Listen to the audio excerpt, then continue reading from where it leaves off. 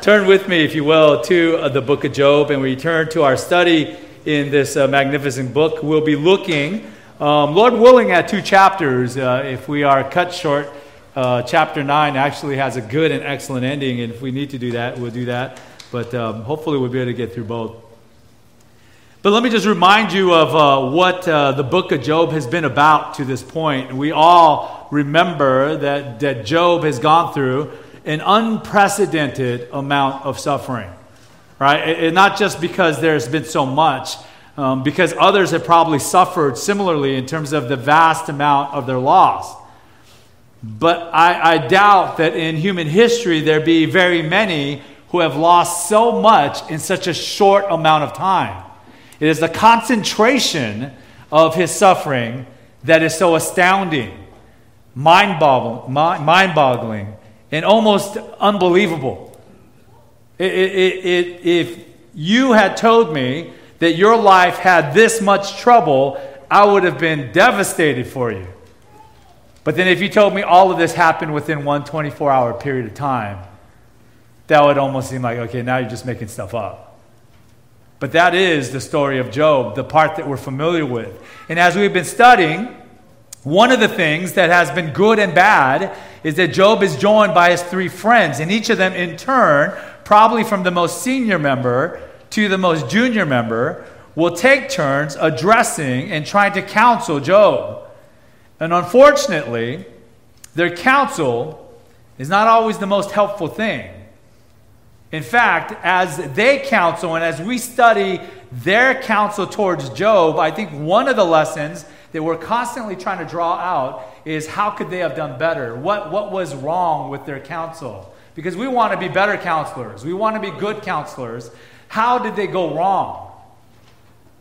And then at the same time, when Job responds to them, he will respond, as chapter 9 will be a response to Bildad, who has accused Job of having some hidden sin. And that he just needs to repent and plead to the Lord, and that God will restore him. Because that's the formula of life. That the good are rewarded. The wicked are punished. And Bildad, as well as Eliphaz and Zophar, they understand that to be immediate. They understand that to be in this life. That if you're having trouble in this life, it's because something you've done in this life. And if everything's going well in this life, it's because you are doing something good in this life. It is as simple as that. The good receive good, the bad receive bad. And even if there's some mix at some point, there's a purpose. Because even those that look good, Job, are actually practicing bad. Job. And so Job responds to each of his friends in kind. And it's not the kind of response that we'd expect like in a debate forum. Like our Greek-Roman style of debate where you say certain words, I pick apart your words, and I respond back to those statements. Not that simple. But more of, I agree with this, but let me tell you what I'm really thinking. And so it's them expressing their thoughts to one another. And chapter 9 is that. It's Job expressing his concern, his problem, his pain to Bildad. But then the interesting thing about Job that his friends do not share is that Job always has a response and then he has a prayer. And chapter 10 is that prayer. It's to God and it's Job's questions about the whys, the whats, and what am I supposed to do. So as we look at this unpacking dialogue, and that's what most of the book of Job will be, a dialogue amongst individuals who all agree about who God is, but seem to misapply what that means in each person's life. Remember, we keep saying that, and that's important for us to realize, that there is so much good theology in everything that the people, not in everything, but in every person's statement. It's not to say everything that they say is good theology, but most of it, a lot of it, is good and excellent statements about who God is and what He is like. The misapplication of what that means to their friend, to Job, the sufferer, that's where they go sideways. For example, none of them disagree that God is absolutely sovereign. See, it's an interesting thing. None of them have a dialogue that sounds something like, Job, stop blaming God. God doesn't do this stuff. Whatever happened to you just kind of happened. That's what happens in the world. Bad stuff happens. None of them argue that. Every single one of them, Job's friends and Job himself, recognized God's full sovereignty. I mean, they embraced God's sovereignty as monolithic, as unchangeable and immovable. That's why they approach Job the way that they do. Each one of them is saying, Job, this is not a mistake or a coincidence. God does what he does because he is God. That's exactly what defines him as God. Nobody tells him what to do. He does as he chooses to do. So you must have done something against him. Job, on his part, then, is struggling with that same issue of sovereignty. God is sovereign. I know that he is sovereign. I agree with you that he is sovereign. But my question is, then why is this happening? Because as I genuinely, honestly, and with all my integrity, look into the inner recesses of my soul, I cannot find something that is commensurate, that is equivalent to the kind of pouring out of suffering that God has ordained for my life. Now, so that we're clear, and we'll see Job express this again and again, Job is not saying that he is like God, holy, perfectly just. He is simply saying that, like all human beings, though I do not measure to the glory of God, I cannot identify something that would deserve this response from him. But as I said, every single one of them recognizes that this is God's doing, his pouring out of suffering into Job's life. So that's why we're saying this is about Job's trouble with God's sovereignty. I love how one scholar expresses this struggle. He says, if we may put it this way, some of God's actions express his character, while others are the outworking of his longer plan to deal with evil. He's distinguishing, right? Those actions of God that express his character and those actions of God that might be mysterious to us, but it is part of God's long game. He intends to deal with evil through these things. When God, he goes on to say, acts in steadfast love and faithfulness, these actions express his character directly. When he acts in faithfulness, in loving kindness, in graciousness, it expresses who he is. But when evil things happen, God is acting through the agencies of evil powers. And the actions do not reveal his character. They are part of his grand plan to turn evil to good, to defeat evil.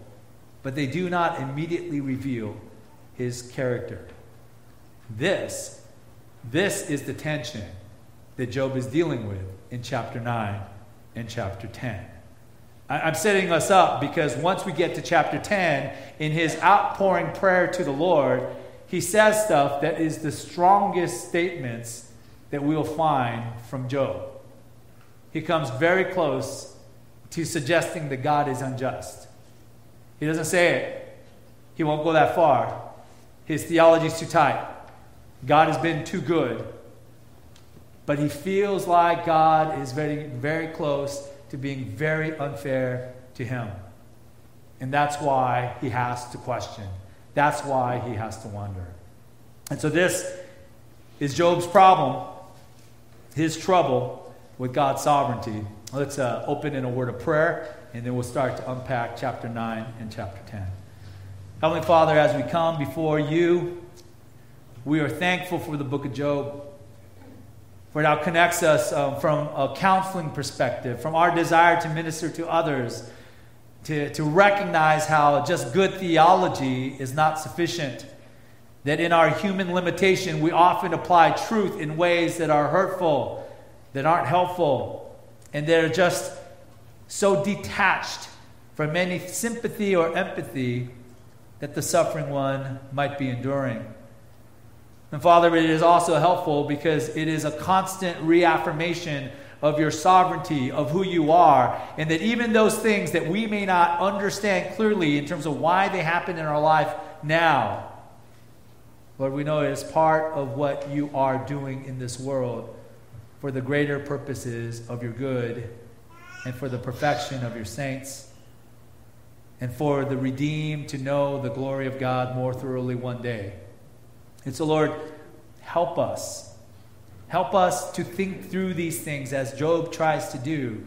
Help us to comfort those that are in pain as his comforters, his friends should have done. And help us, Lord, to always remember that God is sovereign, yes, but he is also very, very good. And to lean in on who you are, even in the mysterious moments where we cannot explain why things happen. We will trust in you. We believe in you. Your scripture reveals that you are trustworthy to eternity. And so set our hearts on eternity, not just on the moment. We pray these things in Jesus' name. Amen. Amen. Uh-oh. So as we look at our outline, if we'll get there. Oh, I broke it. Oh, there you go. All right. We'll look at Job's problem in the first part of chapter 9. Job's options, that is kind of in the form of a lament in the end part of chapter 9. And then Job's very, very pointed questions that will be expressed in his prayer in chapter 10. We'll start with Job's... Something is wrong with my clicker. We'll start with Job's problem. Can we get 2 slides forward? Thank you. There is actually 6 subpoints, right? I think that goes from A to F, right? In point 1 in chapter 9. And so I decided instead of kind of walking through one by one, we give 3 and then we'll get another 3 and then that'll help us to move along a little bit. But this is Job answering Bildad. And as he answers Bildad, he begins in verse 1 with a response, verse 1 in the first part of verse 2, with a response that might surprise us. It says, "Then Job answered and said, 'Truly I know that it is so.'" In other words, Job begins by saying, "Bildad, you are right about something." Right? He doesn't say, no, Bildad, you crazy, you're mean. And both of those things might be charges that might appropriately be leveled against his friends. But nevertheless, he responds to him and says, there is something you've said that is true. And the true statement is that God, for sinners like us, is inaccessible. We don't get to walk into the throne room of God. We don't just approach him. And so look at what verse 2 says. He begins with, "Truly I know that it is so. Bildad, you are correct. How can a man be in the right before God?" See, Bildad had said at Job chapter 8, verse 20 to 22, "Behold, God will not reject a blameless man, nor take the hand of evildoers. He will yet fill your mouth with laughter and your lips with shouting. Those who hate you will be clothed with shame, and the tent of the wicked will be no more." And Bildad is saying that if you would repent from whatever sin you are hiding, then God will reaffirm you. He will reestablish you. And Job is saying, man, if that were true, meaning if it was so that I'm hiding some great wickedness that is commensurate with the suffering that God has poured into my life, then you would be correct. He's saying that is not a bad statement. Unfortunately, that's not where I am. He's saying it is true that human beings cannot be right before God. That term right or righteous is our forensic term, meaning it's the language of the court of law. How can a mortal, a sinner, how can he engage God in a court of law? How can he be righteous in God the judge's eyes? This is a key question throughout all of Job. His friends would answer this. A man can be right before the Lord through his righteous behavior. Through his righteous behavior.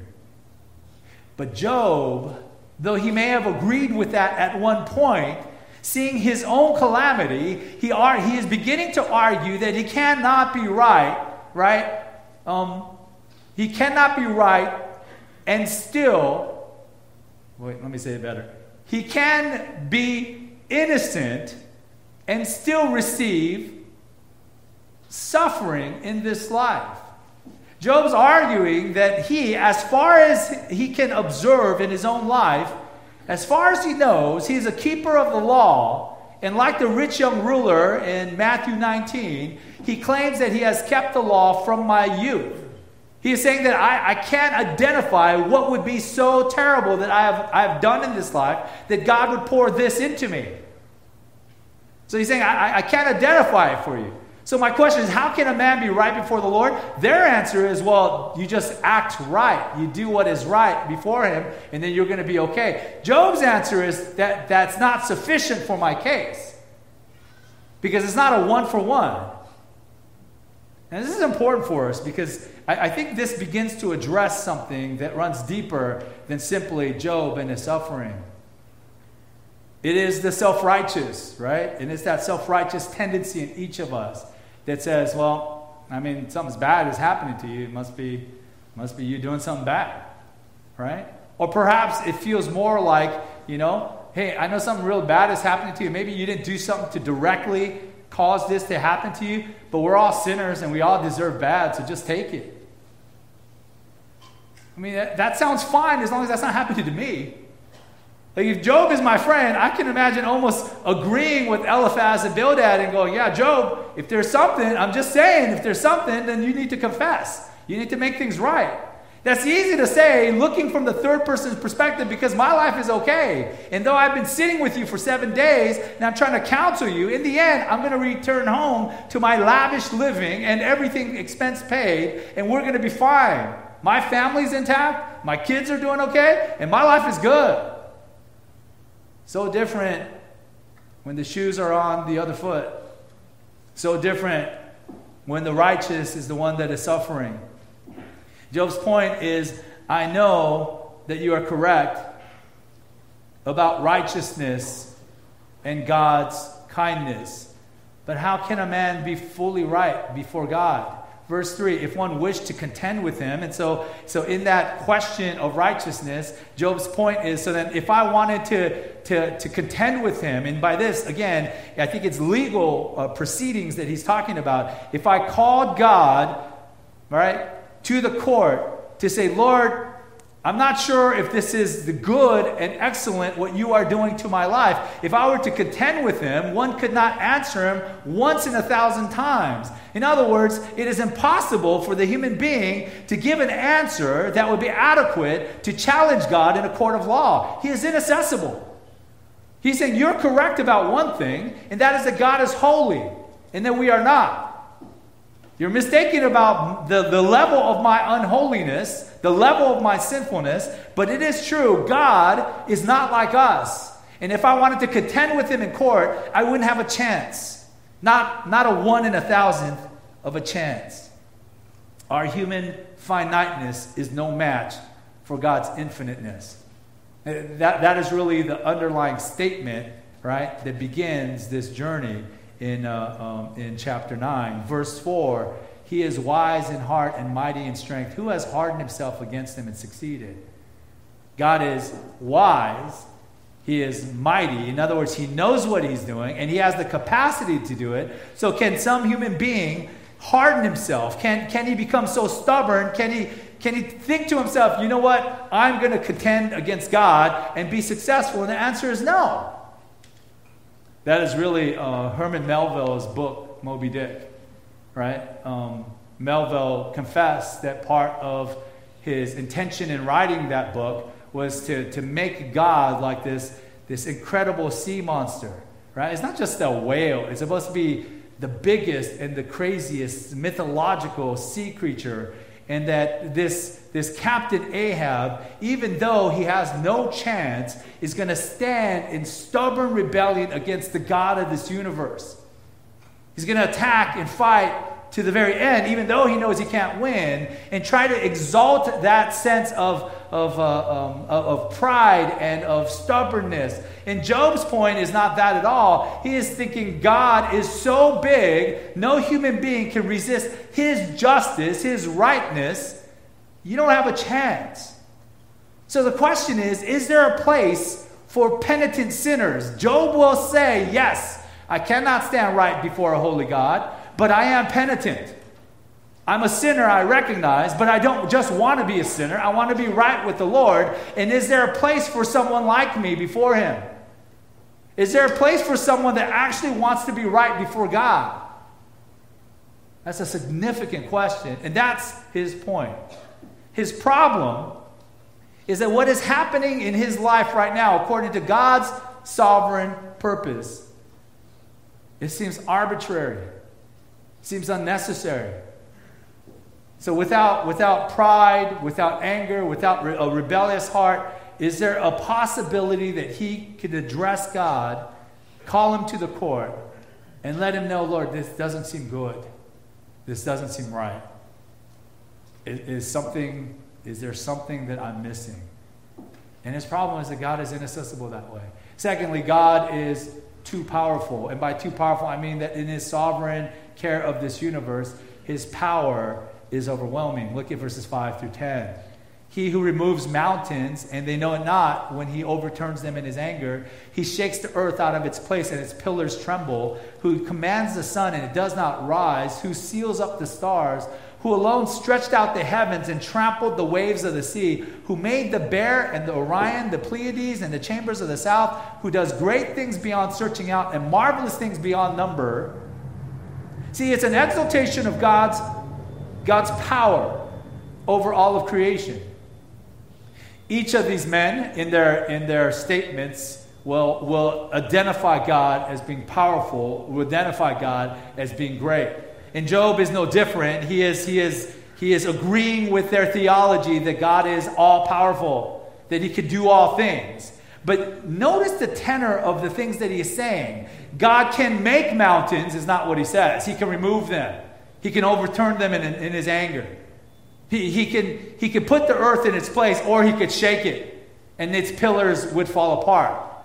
He can command the sun to shine, no, to stop shining and not rise, and seal up the stars so that their light would not reach us. He has the capacity of trampling out the waves of the sea. He is the one that's made the constellations, right? The galaxies beyond us, right? The Bear, the Orion, the Pleiades. He does great things beyond searching out. Marvelous things, and that's the term for the miraculous. He does things that we cannot do. His point is that God is above all creation. He can do all these things because he is God. But as Job says this, you realize the tenor of what he is affirming in God's power is that he is too powerful for any to contend against him. Right? He has a right to remove mountains. He can overthrow the ocean. He can blacken out this. He can do as he pleases, and he is God. And it's that sovereignty that is difficult for Job. Because in this moment, it's not an exaltation of his power and praise. It's a fearful trembling of his power and judgment. They all agree that God is powerful. But Job is wondering, why demonstrate your power in this way in my life? So God is inaccessible. That is a problem. God is powerful. And it's not that it is a bad thing that he's powerful, but the way that power has been displayed in Job's life, it is a problem. And then God is unapproachable, verses 11 through 13. Behold, he passes by me, and I see him not. He moves on, but I do not perceive him. Behold, he snatches away. Who can turn him back? Who will say to him, what are you doing? God will not turn back his anger. Beneath him bowed the helpers of Rahab. Now listen, this is what he's saying. He's saying that God is unapproachable, meaning that he is unfathomable. Unfathomable means that you can't measure him out. You can't perceive him. Right? Despite his capacity to remove, to shake, to command, to stretch out the universe, to trample, to do many unimaginable things, God is moving in Job's midst, but Job is saying, he passes me, and I don't see him. I know what he can do. I know what he has already done, but he seems so distant, so unperceivable, unapproachable, immeasurable, that it's like God is working against me, and I don't even see him here. He snatches away, and who can stop him? Who can turn him back? Lord, give me back my kids. Give me back my life. Who can say to him, what are you doing? God will not turn back his anger. Beneath him bowed the helpers of Rahab. That's a weird statement, I know. I want you to understand a couple of things. That Job will mention the sea creature, Rahab, a mythological sea creature. If you want to put it in our vernacular, think of the Godzilla or something, right? Like he has turned back Godzilla and Godzilla's minions, is what he's saying, right? And the idea of that is to say that even those things that oppose the Creator God, that are so powerful as to disturb the nature, right, of the oceans itself, God just he puts them, he forces them to bow before him because he is so much more powerful than any of that. So if their cohort, the cohort of those sea creatures, by the way, I think a couple of weeks ago when we were going through chapter 7, I accidentally skipped that entire section on the sea monsters, right? Don't worry, you can live without that. Go read that on your own. But it's the same thing. The idea is these mythological beasts, right, that would oppose God the Creator. And later on, we'll see even the Leviathan mentioned, right? Again, mythological creatures that come against him. And then again, this word Rahab is not to be confused with the Rahab in the Old Testament that hid our spies, right, the spies of Israel, and was redeemed into the line of Israel. That Rahab, actually in the Hebrew, is spelled differently, even though in our English it looks exactly the same. This is the sea creature, the monster. And the point is, God is treating me like I am one of them, like he is needing to subjugate me because I am his enemy, but I'm not even his enemy. He said, God is unapproachable this way. I can't even see him to say, Lord, I'm standing right here. Your foot is coming down on all the forces of darkness, and you accidentally squashed me too. I can't even address him, right? This is the problem. And then we have another set of problems as the passage continues. God is unbeatable, verses 14 through 20. His point is that even if you are innocent, there's no access to God. So you want to challenge him in court, you can't beat him. He's too strong. So earlier, right, so the couple verses we just looked at, Job's argument is that I can't even find God. In the midst of this suffering that he's poured into my life, I don't see where he is. But now he's saying that even if I found him, how could I contend against him? How could I defend myself? How can I make an argument against God, very God? I have no access, no way of trying to beat him in court. Verse 14, how then can I answer him, choosing my words with him? How can he speak up if sea monsters, dragons, and their minions cannot stand before the Lord or win an argument before him? Verse 15, though I am in the right, I cannot answer him. I must appeal for mercy to my accuser. He's saying, listen, even if I am innocent, and again, Job is not asserting that he's sinless. He's just saying that perhaps you are crushing me because you think I am in cohorts with those that are the wicked ones to oppose your creation. I am not. So even if I am an innocent bystander, right, I can't even answer you. I can't appeal for anything except to ask for mercy, even though I'm innocent. Should the innocent have to appeal for mercy to the court? Right, so you appear in court and they say, hey, listen, you are accused of burning down that local school. I said, no, I didn't burn down that local school. How do you plead? I plead innocent. No, you need to plead on the mercy of the court because that's your only chance of getting out of here without going to jail. What are you supposed to do? He's like, wait a minute. No, I am seriously innocent. Like I don't even know what school you're talking about, right? I don't even play with matches. I'm scared of fire. I don't know what to say. I am innocent, so why would I plead, right, on the mercy of the court? He says, though I am right, I must appeal for mercy to my accuser. Verse 16, if I am summoned, or if I summon him, and he answered me, I would not believe that he was listening to my voice. It's not so much a question of whether or not God is listening audibly, but would God give Job a fair hearing? Would God give him a full hearing? See, the interesting thing is, this is exactly what Bildad counseled Job to do. Confess your sins and plead with God. Job's point is that would do no good. One, because I'm innocent, and because even if God showed up to speak, I'm not so sure that he would give me a hearing. He already knows I'm innocent. So what would he hear from me verbally that would change anything? Verse 17 and on, he says, for he crushes me with a tempest. This is him just expressing, verse 17 through 19, right? How he feels in this moment. He crushes me with a tempest and multiplies my wounds without cause.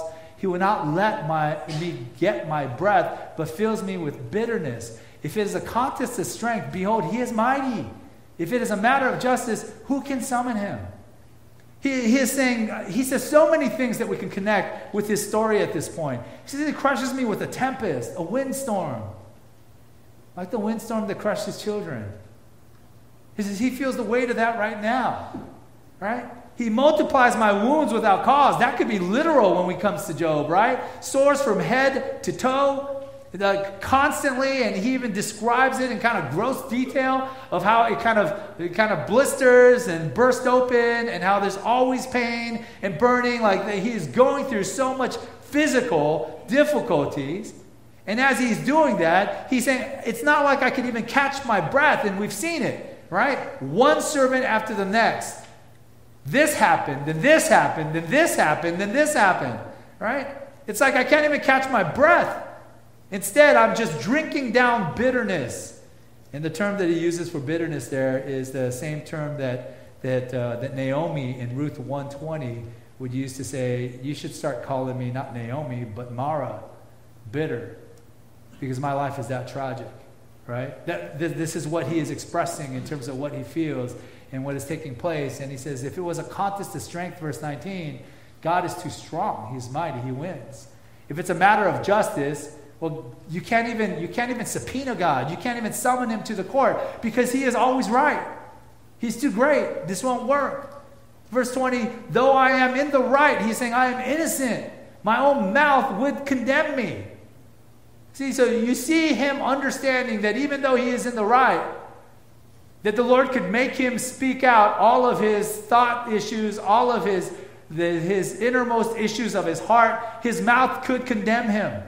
Though he is blameless of anything that would deserve this kind of punishment, God would prove that I am perverse, and not because God is unjust, but because he is right. Job is not declaring himself to be free of any kind of sinfulness. He is saying, though, that he has not done anything that would be deserving of this kind of punishment. Now listen, let's make sure that we understand something. If we understand blameless in terms of external, actual, actionable sins, Job is blameless. It's not just Job saying that. He says that here. But God said that, didn't he?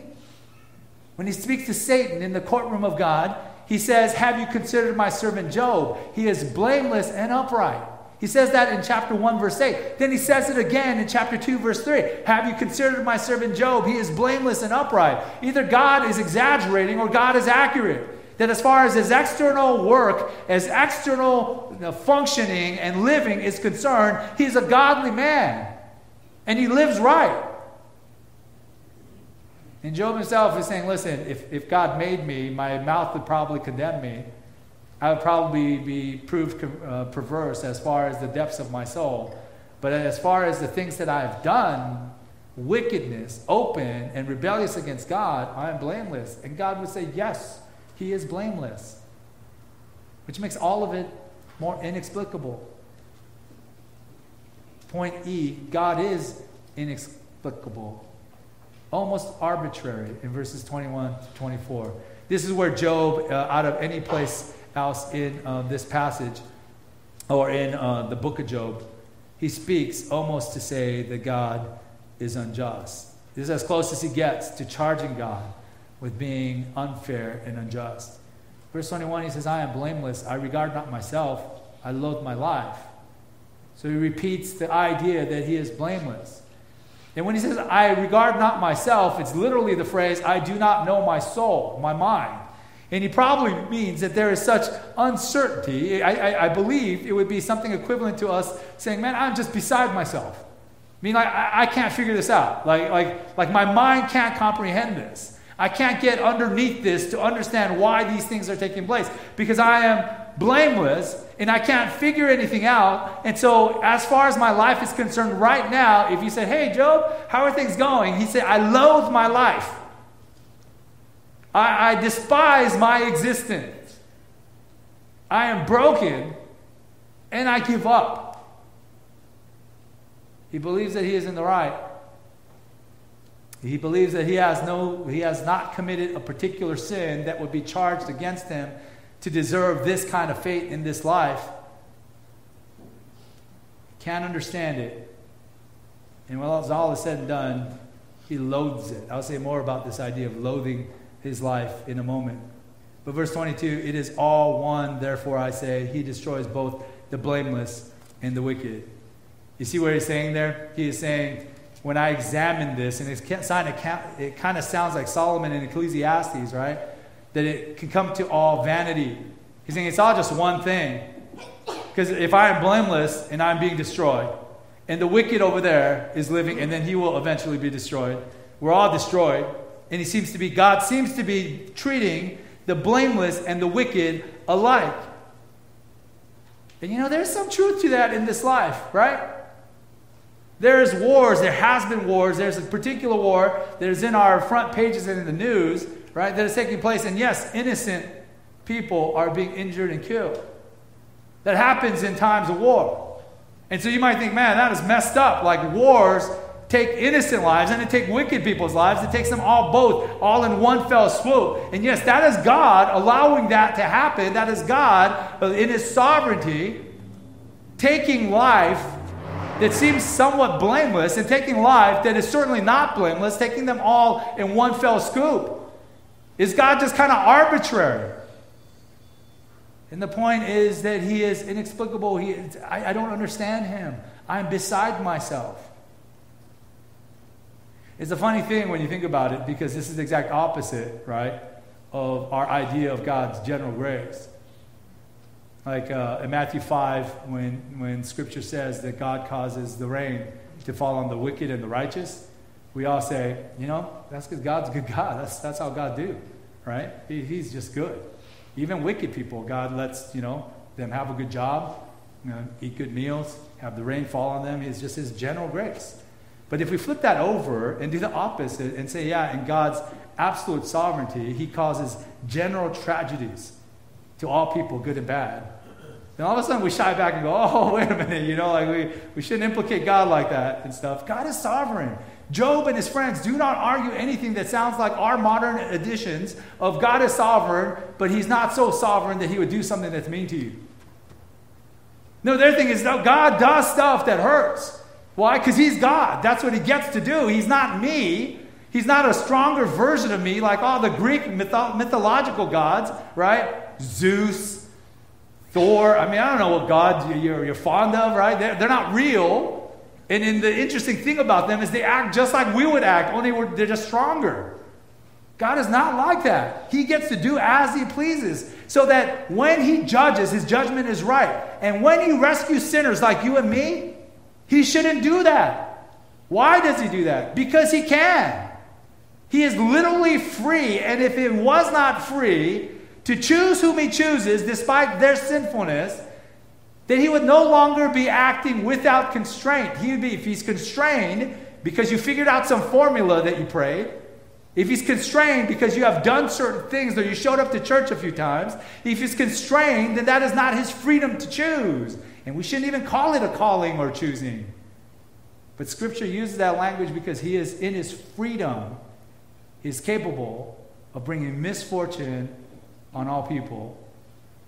And he's capable of bringing absolute grace, saving grace, on sinners that cannot possibly deserve it. So Job says, when disaster, verse 23, brings sudden death, he mocks at the calamity of the innocent. This is a strong statement. He says, man, when there is tragedy like sudden death, Job is saying, it seems to me like sometimes that he's just laughing. And I think he means mocks in the sense not that, that he's like having a good time, but more mocks in the sense that there are some innocents that have placed their hope in him, but it seems like they have been put to shame. They have been mocked in the sense that they have been vastly and terribly disappointed. Their hope has been lost. The earth, verse 24, is given into the hand of the wicked. He covers the faces of its judges. See, so the judges don't see what is right, what is good. They don't cast a good judgment.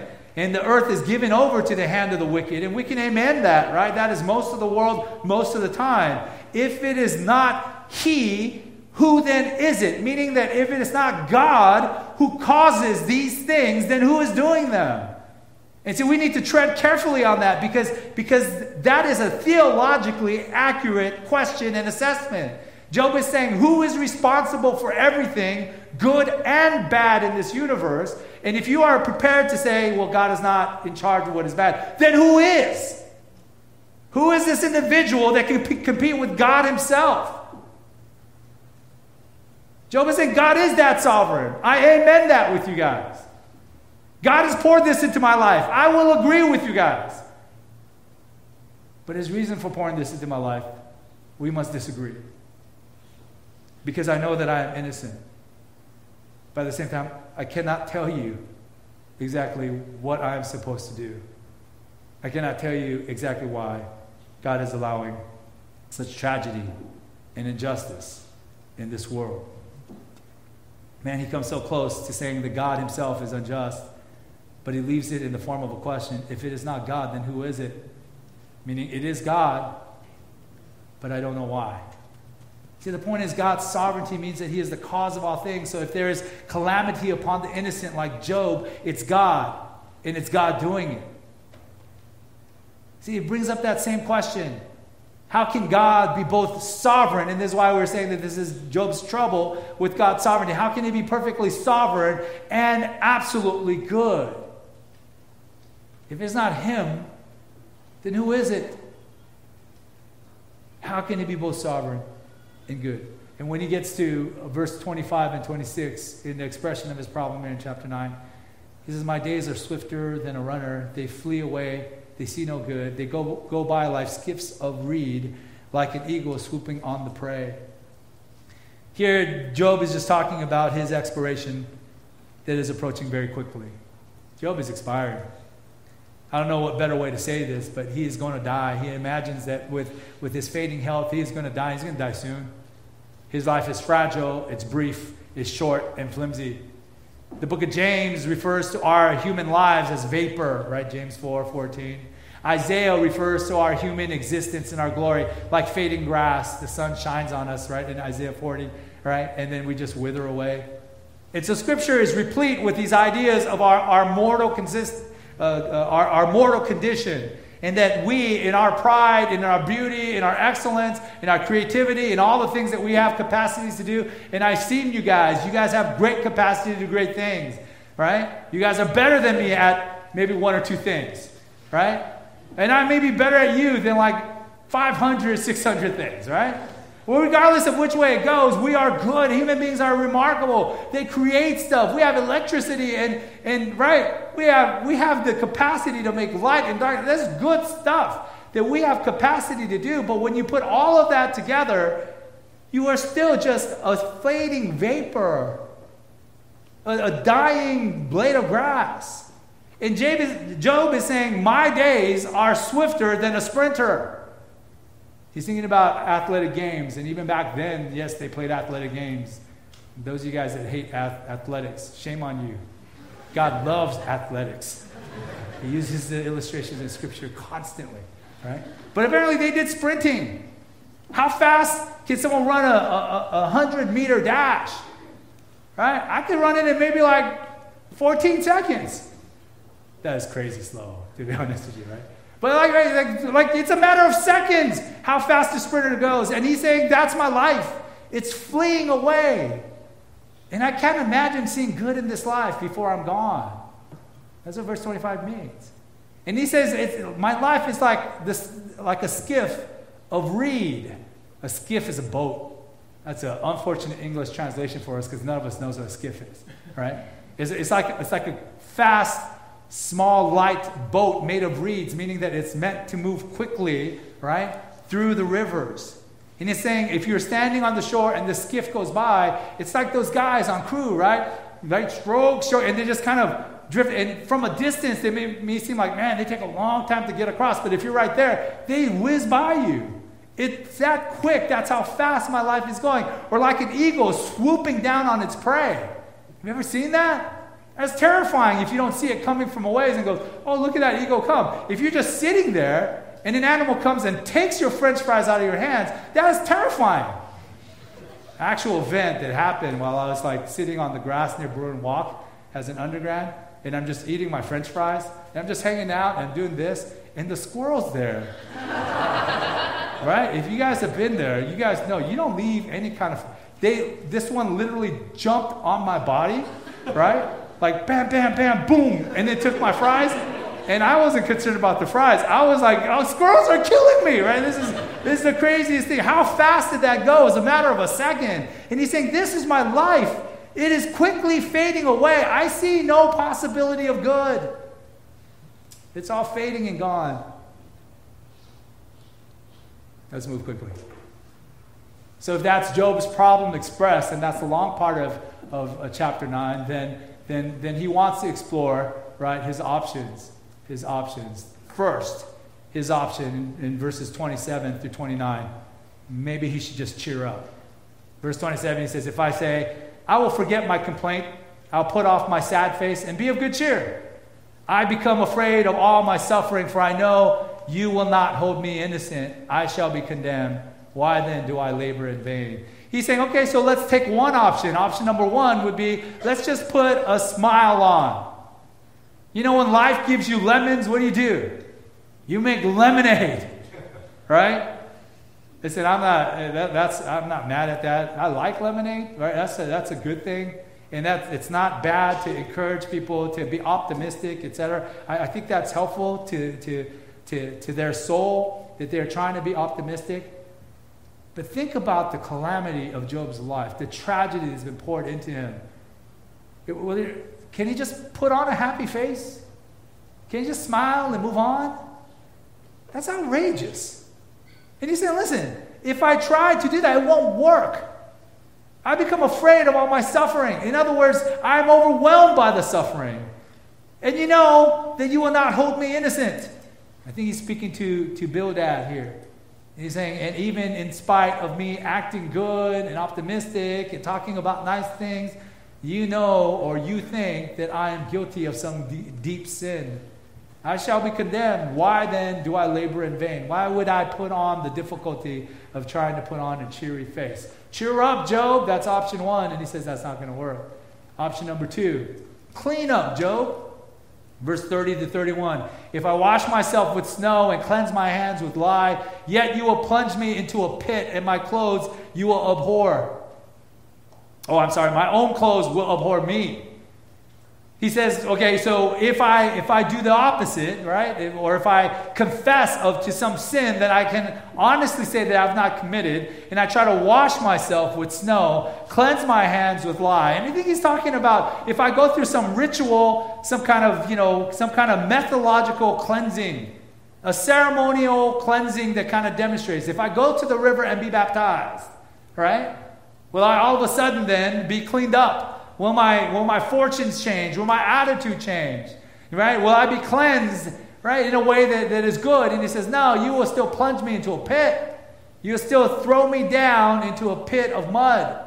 And my very clothes will hate me. My clothes will be like, man, Job, you stink. Right? They'll be mad at me. He's saying it won't work. There is no ceremonial ritual or religious rites or cleansing that will rescue me. There's not enough cleaning up. Could you guys hear that? Because I think sometimes that is our canned response to people suffering. You need to clean up, you know. Maybe you need to confess sins. Why don't you go to church more often? No, I think you should go to church more often. Because there is where worship, fellowship, and the Word of God in His grace abounds.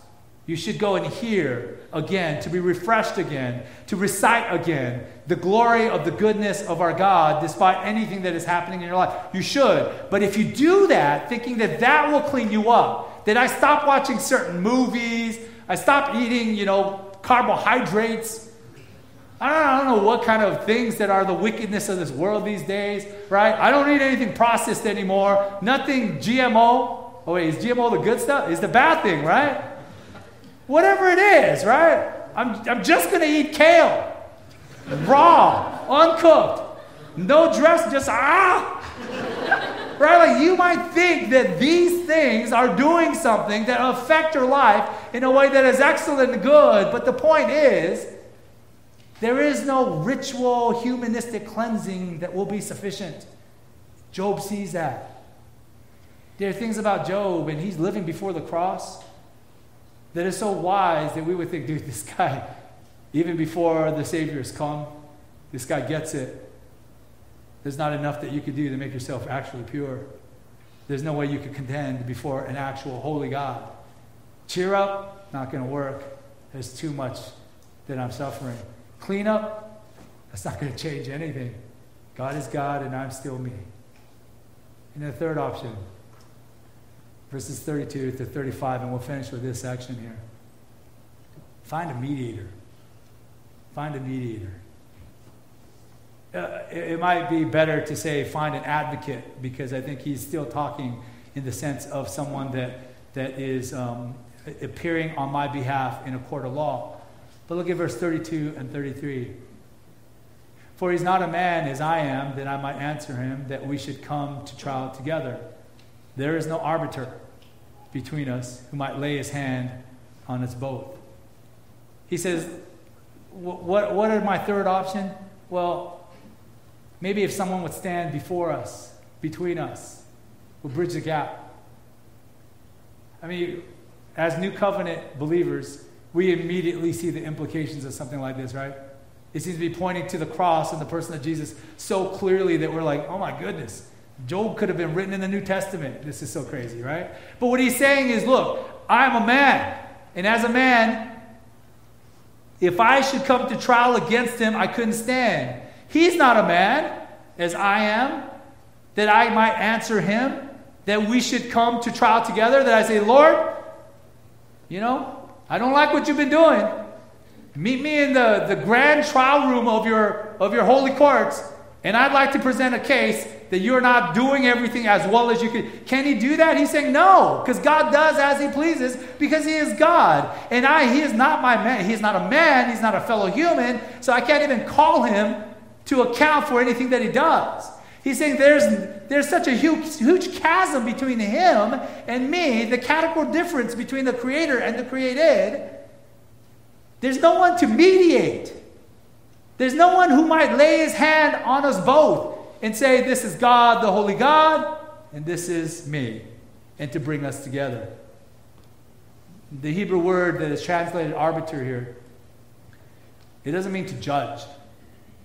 Job's point is not, we need a special kind of judge that me and God could both appear, and he sits on like this crazy, witness stand that's all celestial, and I got my wooden stool, right? And we both it's not a judge that he's talking about. He is saying that what I need is a mediator, someone who settles quarrels by reconciliation, a negotiator that brings two parties back together. By laying his hand on both of us and bringing our hands together is the illustration of this one that would arbitrate, that would mediate, that would redeem us. It's interesting because once Job raises this question of an advocate, a mediator, a go-between, he doesn't just leave it that way. He brings it up again and again. In particular, and in a shining example of that is by the time we get to Job 19, and we'll look at that more closely when we get there, but Job 19, 25 to 27, let me just read that to you. For I know that my Redeemer lives, and at the last he will stand upon the earth. And after my skin has been thus destroyed, yet in my flesh I shall see God. How can that happen? I don't know, but Job seems to think that there will be some kind of physical life that comes after his skin is already melted off and he's gone. Verse 27, whom I shall see for myself, and my eyes shall behold, and not another. My heart faints within me. Job's point is that this third option might have an echo of hope. Verse 34, let him take his rod away from me. That's the rod of punishment. And let not dread of him terrify me. Let me not dread all the things that God has poured into my life. Verse 35, then I would speak without fear of him, For I am not so in myself. Then I'd be able to speak freely without fear, for I am not so within me. It's an admission to say, I know I'm not what I ought to be. There is so much stuff that is here that is kind of the foundational kind of ingredients of what will take us to the cross of Christ. Job rightly recognizes God's absolute sovereignty, and he's correct. He has not done anything. He is blameless. God himself has said Job is blameless of anything that would deserve the kind of suffering and pain that has been poured into his life. And yet God has sent it with an intention to prove his faith. But Job doesn't know that. You don't know that. I mean, you know that about Job. You don't know about you. All we have is a blind faith in God, that he is absolutely powerful and that he is absolutely good. And as Job says out loud, and is very helpful, man, it would be such a good thing if there was someone who would sympathize, who could mediate, who could bridge the gap between the Almighty God and me. And we look in the book of Hebrews, and we have one, a high priest. It's not like all the other high priests, who sympathizes with our weaknesses, who gets our pains, right? Who has struggled with everything that a human being might struggle with, who in a lot of ways is the New Testament version of Job, who has done nothing wrong, and yet calamity upon calamity is poured upon him, and he bears the sins of countless sinners. And he takes them upon himself on the cross. And as he does that, he becomes then that mediator that Job is saying is missing. That I know I'm not perfect, but I know that I don't deserve this. And so if I could just talk to God, but I know I can't talk to that God. He is too big. So if there was someone that would understand and mediate, that would bridge this gap, and by the time we come to the New Testament, we find that Jesus is that one that will bridge the gap. And that by his suffering, we will be healed. And because God has chosen to crush him instead of us, we have an advocate. We have a reconciler. We have one that will bridge the gap and take our hand and God's hand and bring us back to our Heavenly Father. Not because we have done better than others. Not because we deserve anything before this holy judge. But because Christ has removed our guilt from us so we might be right with him. Job has a huge problem with God's sovereignty and his goodness. And without even realizing it, right, he senses the solution would be something like a mediator. And that mediator we know in Jesus Christ, our Savior and Lord. Let's close in prayer. Heavenly Father, even as we look to Job and his expression of pain and difficulty, as he expresses his struggles with your sovereignty and with your goodness, we are thankful that unlike Job, we are not left in the dark. We're not left with just kind of this hope that you might come through at some point, that one day you might redeem us. We know that you have sent a Redeemer for us, a mediator to stand in the gap, the infinite chasm of a holy God and a naturally sinful people. And Lord, I pray for each in this room that we would, Lord, understand your absolute sovereignty, and that we would embrace your absolute goodness, and that we would see those things, your justice and your love and mercy, intersect on the cross of Jesus Christ. And that if there's any here that is thinking and wondering, that they would seek out the things of the Lord, they would call upon his name, repent from their sins, and trust in him for salvation, and to find that life that can only be redeemed by this mediator, Jesus Christ. We pray to thank you for his work and the hope that we have because of that good news of Jesus Christ, his death and his resurrection. In Jesus' name we pray.